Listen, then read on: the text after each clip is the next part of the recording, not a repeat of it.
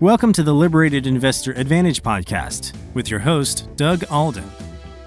In this podcast, we help you deal with and understand the uncertainties of investing and financial planning. Join us for this journey as your host, Doug Alden, teaches you how to move forward, no matter what life or the markets throw your way. Hello and welcome to the Liberated Investor Advantage with Doug Alden. Today, I'm so excited because Doug has a special guest, and that is Fred Chalker from Living Water, Haiti, and he is joining us by phone from very, very far away. Doug, thank you so much for bringing Fred on.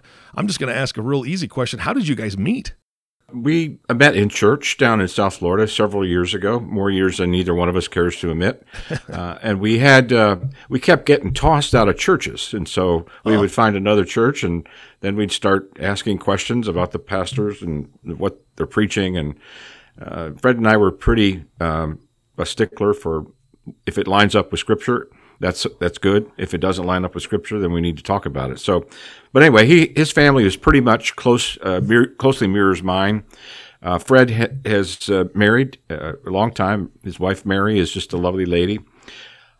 She had two boys. Her first husband died, and when she met Fred, she says, I won't marry you until you're at least 21. So she finally turned 21, and they got married, and then they have two girls. And that was pretty much like Jean and me. I have two boys, and she had two girls. And so we used to meet at Denny's. You remember that, Fred? Yes, I do. Yeah, we met at Denny's every Friday morning, and we had pretty much the same thing. He was running a business, and I was running a business. So we had the same issues, same problems, similar, trying to take care of children and get them through, puberty and teenage years and all that. And we just hang out. I mean, we just enjoy being with each other. We can go a couple of years without seeing each other, and it's like we never missed a beat. So I wanted to have Fred on because he's been working in a ministry named Living Water Haiti, as he described it.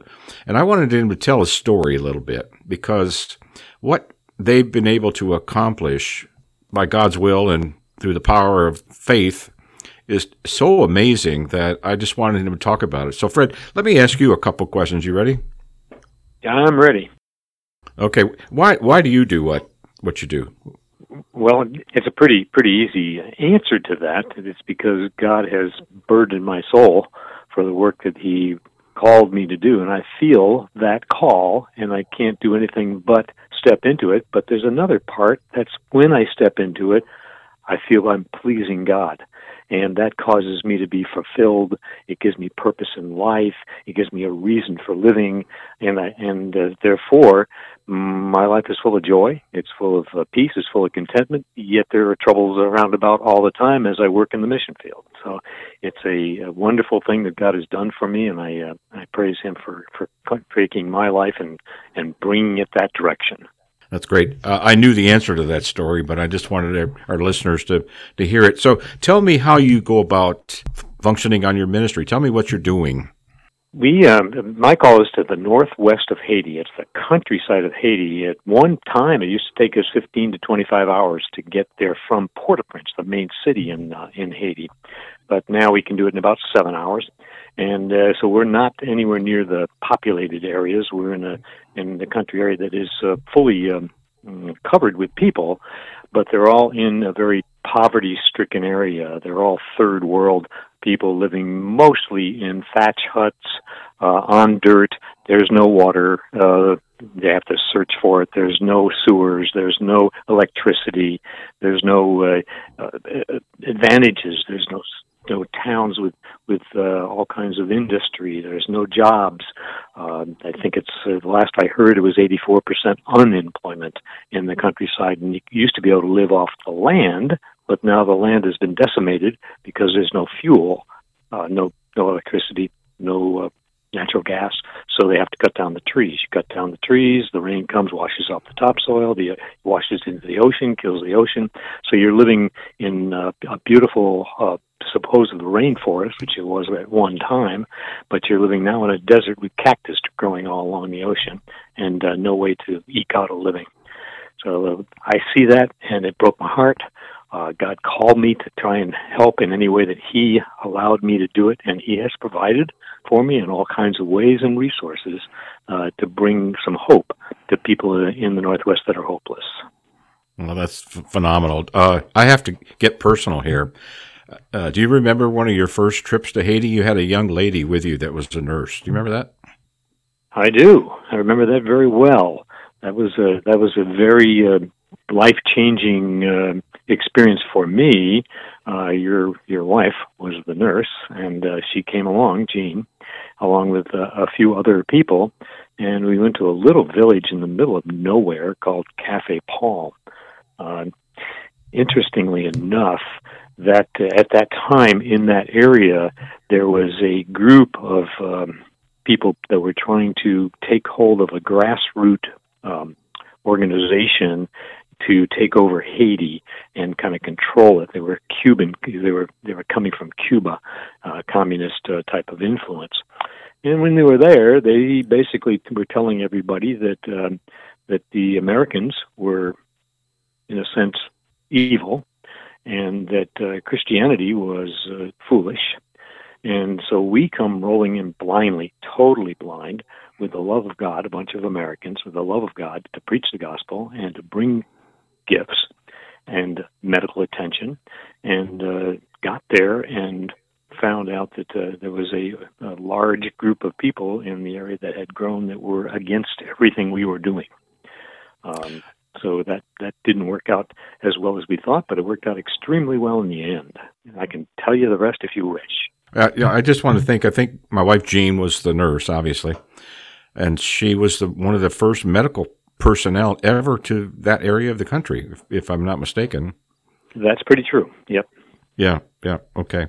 So now, as you move forward, tell me some of the things that you guys have been able to accomplish there, and where you are pretty much right now. Sure. The first thing that we did for a number of years was take groups over to Haiti.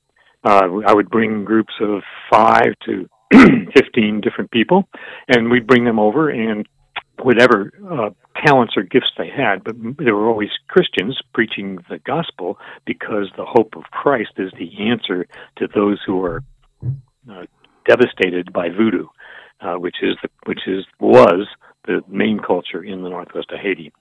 And so we started planting churches along with some other organizations that God threw in there, a number of great organizations. Churches got planted throughout the Northwest. And when we went there, you would have a hard time finding Christianity and finding churches. But if you go there today, 37, 38 years later, there are churches everywhere you go. We have planted churches, raised up pastors, opened Christian schools so that the children are receiving the gospel even in the schools. That was the start, and that was the first 15 or so years. And then, because of the burden on my soul for the poor conditions of the country and the people, children, we would go over and find malnutrition children everywhere we went. By malnutrition, I mean the red-rooted hair, the big extended bellies, the worms that they were full of, and you could put my fingers around their thigh because it was just bone and skin. That type of a malnutrition, really disastrous. And that was because they were only eating maybe 1 cup of rice a day, and that was their full diet. So we begged God to help us to do some more social work to try and come through and take care of some of these people. Many of them were churched and were Christian brothers and sisters now. So, and God came through. It was a miracle. We had no way to figure this out, no way to solve the problem. But what He did is, one of the little private schools, Christian schools that we had, needed food. So we prayed, and out of the blue, I get a phone call from an organization that has some free food, and that's what they do. It's called Feed My Starving Children out of Minneapolis. And they said, we've heard about you. Can we give you some food? And they did. And we started feeding every day. We cooked a meal, nice big meal with fully nutritious, all the vitamins and enrichment and all that we had for those 40 or 50 kids. The school immediately grew to 100 to 120 kids, because once you put a meal in there, everybody wants to go to that school. That's right. So especially if you're not eating, That's correct. And so that just grew like crazy. And Feed My Starving Children stayed behind us. Food for the Poor out of Fort Lauderdale came and heard about us, and they started shipping the product over to Haiti. And the next thing I know, as time goes on over the last 12 years, we went from the 40 children in that first school to 50 schools now, with 6,400 children, and we're feeding them a meal every day, and I have no clue how we ever gained all that money and all those resources and all those people that we need. We have 40 or 50 employees over there. We have trucks. We didn't do major fundraisers. It just, God seemed to open doors everywhere we turned to provide for us to do this work. So I know that this is not my work. This is God's work. He's doing this. I happen to be blessed enough to be used by Him to do the work, and it brings me great joy. And that's just one of the things we do. There are many, many other things that God has opened the doors for us to do. Yeah, I have a personal question about that. How's the goat farm coming along? Goat farm. I know you like that. I know, and you know, because we're businessmen and we think ahead and we think about what's going to happen in the future, that you can't keep feeding kids forever and ever and ever, and it keeps growing. So we need to figure out a way to provide jobs in an area where there is no economy. So there's, for instance, if you grow goats can be raised in that area. But if you raise them, where do you sell them? There's no money. Nobody has any money to buy them. So, you can eat them, but that's not a very wise thing financially to do. Now you still have no money for your kids to go to school and buy clothes or whatever. So we started a goat farm. We're starting a goat farm. We're starting a chicken farm. We're starting a fishing industry. We found and developed sea salt mines along the ocean. You take the ocean water and you take the water away from it, you get sea salt, and that's a good market. And that area is the best in Haiti for that type of industry. So we've added that in there. So we're adding industry in every year now. This is our major function, to try and get the poor family fathers to be able to earn enough money to feed the children, put them in school, buy them clothes. That's the story of where we're headed over the next 10 years, and God seems to be opening doors for that. Yeah, you had a need for a boat to ship these goats down to Port-au-Prince, right? Correct, because you're driving on dirt, actually what used to be donkey paths, and that's what you're basically driving on for a good portion of the way when you get into the Northwest. So it destroys trucks. So we decided to design a basic barge that could drive up to, there's no ports, there's no docks, so you have to drive right up to the beach. And this, we thought of the landing craft that they used in the war, and so we took a pontoon boat and made it strong and big, 45 feet, and put a landing ramp on the front that comes down and lands on the beach, so it doesn't draw much water. We can drive close, drop it on the beach, so we can move and put a vehicle on it, or lots of people, or lots of goods, and we can move the product via the ocean, which is we're surrounded by in Haiti, by the ocean, to the market. And so we can take the product to the market and take any goods we need to develop them, the goats or the chickens or the chicken feed or all that kind of stuff, to the Northwest much easier. And that's in process. The boat is ready to sail. That's great. So what's next on your prayer list? Well, the next thing to happen is there's two things that are hot on the list. One is the economic situation, to solve this economic situation over there, to get them jobs. The other is their housing is pathetic.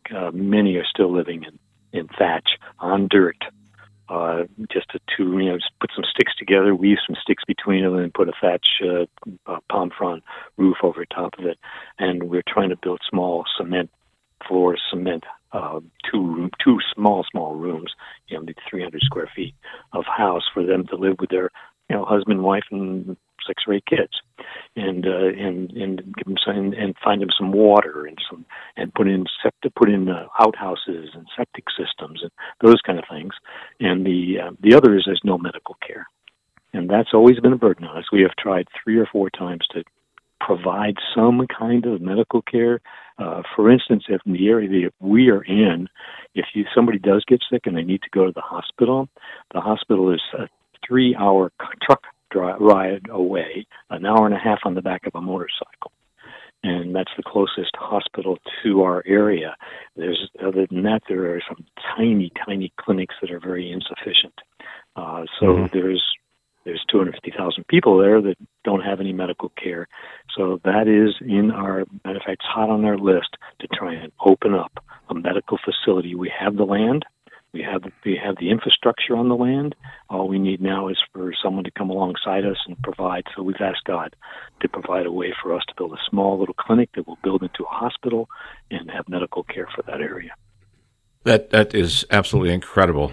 Fred, thank you so much for everything you've said so far. What are some of the positive things that you've seen over there? How has that changed lives? How has it affected the Haitians in that poverty-stricken area that I've been to too, by the way? And it ain't pretty. But tell us any kind of a growth pattern that you see. There's a number of things that God has done. One of the things that they did not have over there, if you think about this, if you have your father and you got three or four kids and a wife and you have no job and your average income for that area is about $40 per month. That's $480 per year. So that's all you got as a resource. And you're working hard all day, every day to do that. Okay, so what you end up with, and then everything goes bad. Your kids get sick. You can't put them in school because you can't pay. You can't buy them the books they need. You can't buy them uniforms for school. You can't do anything. So you completely lose hope. And many lose hope to the point where they just sort of sit under a tree and play dominoes. It's a loss of hope. And what God has done is He has brought hope into the area through Living Water and many other ministries, not just Living Water. He's bringing other ministries in there also. But He brings hope to these people by providing somebody that loves them unconditionally, provides food for their children. We provide clothes galore. We can get clothes so reasonable, and so everybody that we're involved with in our 30 or 40 schools that we work with, all the children are fed. There is no malnutrition, none. We do great surveys on this. We have a man that goes around to every school once or twice a month and checks all the schools out, checks the kids out, make sure we're not losing any food, and he's just amazed at the health of the children now compared to years ago. So that brings hope to them. And then you give them clothes, that brings hope to them. And then you plant a church and you give them a place where they can worship God and find that there's someone like God that takes care of them and cares for them. And so therefore they put their hope in God, which gives them more hope in life. And then you find little jobs for them to do. You find places like salt mines. We put in the very, very first salt mine into the area called Tea Paradis. And to do the salt mine is about the size of 10 swimming pools, and it's about the same depth, about 6 feet deep, and it's dug by hand. Takes about 10 or 15 guys about 3 to 6 months to dig it all out. They do it all by hand and dig it all out, and then what they do is they let the salt water come in. The environment holds that water because it's all this thick mud that just holds water and doesn't leak. The water evaporates and you got tons and tons and tons of salt left that they can sell. So we put one in, showed them how to do it because they didn't believe it would work. And it worked so well, we had so much salt that now there are like 30 salt mines in that same area that individuals that were broke before, had no hope, now have a little salt mine. They can sell a bag of salt for $8. They get 200 bags, 300 bags of salt on every harvest. So there's another thing we do. And if somebody's sick, they died before. Well, now we're there. They come to us, and somehow we always find the resources to put them on the back of a motorcycle, put them in the back of the truck, send them to the doctor. We send a person along with them because when you go to the hospital in Haiti, you don't get free food and free care. You have to have a person there to feed you, but you do get medical attention, and we pay for some of that. So they have hope there from the medical side. So they're getting spiritual hope, they're getting medical hope, they're getting food hope, they're getting clothing hope, and their lives have been brought to a place. The education of the kids. Look at all the kids we have in school. We have 6,400 kids just in our set of schools that we work with, and they're all getting an education.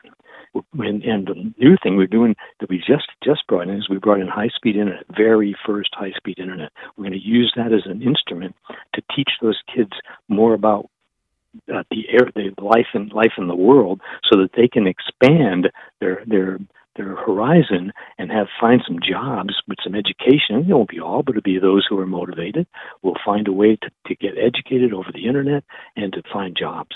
So that's the kind of thing that we're really just giving people that were hopeless. We're giving them hope, and God has opened those doors and provided for them in ways that are miraculous. That's incredible, Fred. I know I get to the business point of it probably too quickly, but I know that I've known you for, it's been a long time, 35 years or so, maybe a little less than that. And I know you're not a real avid fundraiser. You would never make a good politician. So what I want to do, and as far as helping you, is first of all, we're going to get this podcast out to my listeners and my clients, and they'll be able to hear the work that you're doing. You told me that some of your best campaigns for fundraising, you do it on Facebook. Is that right? We do it. We reach a lot of people on Facebook, and that because people will connect and read, and we will occasionally get someone hooked up where they say, "How can I help?" and they'll send us some money. The money seems to come through connections that God sets up for us. A lot of it comes also from businessmen who see that they can use their money in a way that some of the money they've made, it's of course tax deductible, and they can use it to greater benefit. Well, what I think, Eric, you want to jump in here and tell Fred what Top Advisor Marketing and I do with guests like Fred and the package that he's going to receive? Yes, absolutely. So, Fred, thank you so much for your story. I would like to actually ask one other question before we get too far.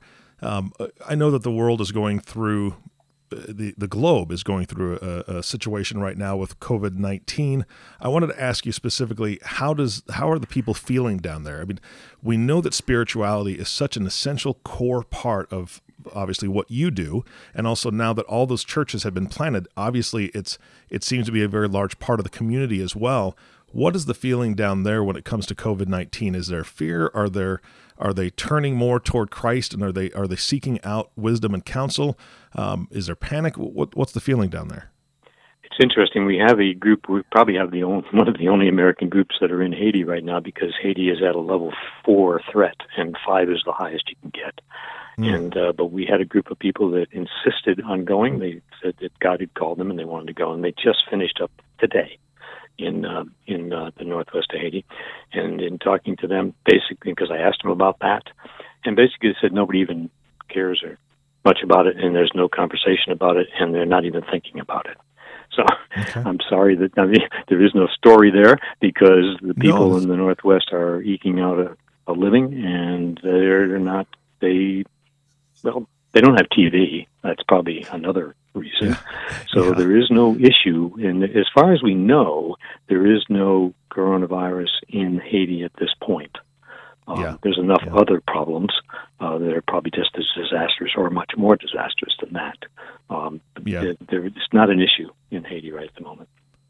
Well, that's exactly what I was asking for, because I think that more of us could learn that lesson. We need to keep our head down and do the work that we're supposed to be doing, and take care of our families the way we're supposed to be taking care of our families, and stop listening to so much of the news, because the media is there. And Doug and I have talked about this before. The media is there to sell commercial time, and they want people to watch. So they're going to put some of the most outrageous things on to get people's attention. So they'll watch so that their sponsors can, get their money's worth. So that, I think it's a good thing that they're shielded a bit, even though life for them isn't easy and it's difficult, and they're just working to survive at this point. I think that's more of a peaceful existence than most people right now in the United States. So I'm so happy to hear that. And yes, as Doug alluded to, what we do is we're going to have a 4-page document basically for you that will help you to use this podcast as an opportunity to send your voice out to all of the people that you connect with on Facebook. If you're on LinkedIn or any other social platform, your email database, we'd love for you to be able to send this out to get your voice out there. I will be talking to Doug after the show. I hope every listener actually, I'm just going to say it. I want every listener to prayerfully consider helping to support your ministry because of the things that you do. I'm excited. I love the fact that you're doing this. Thank you so much for sharing your story. I do want to support you, and I'm hoping that every listener out there will prayerfully consider supporting your ministry as well. How do I make a donation today to your organization? We have a website, and on that website it's livingwaterhaiti.org, livingwaterhaiti.org. And from there, the website will direct you to, there's donate buttons for PayPal and other ways, checks. So that would be the best way.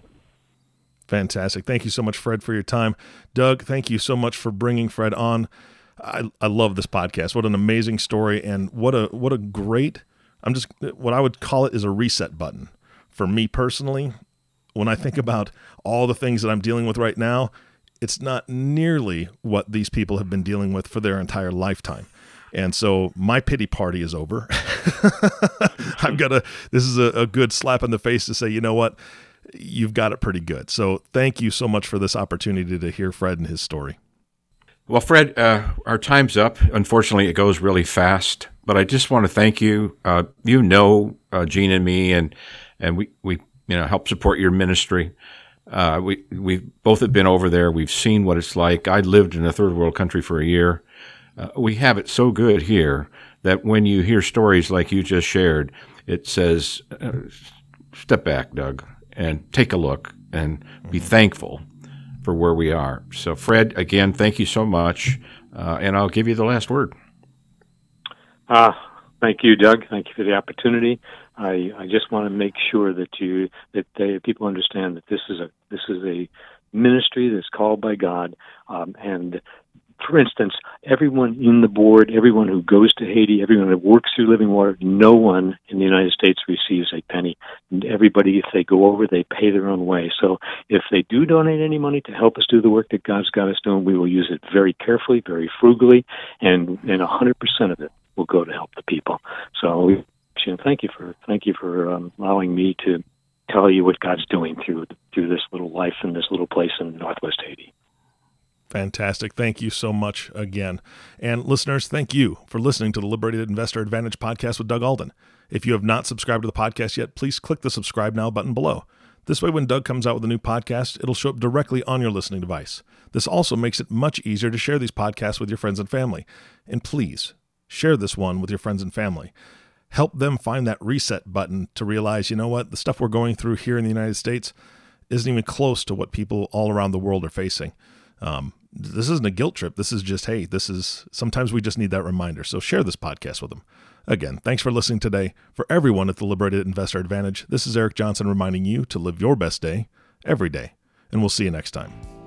Thank you for listening to the Liberated Investor Advantage podcast. Click the subscribe button below to be notified when new episodes become available.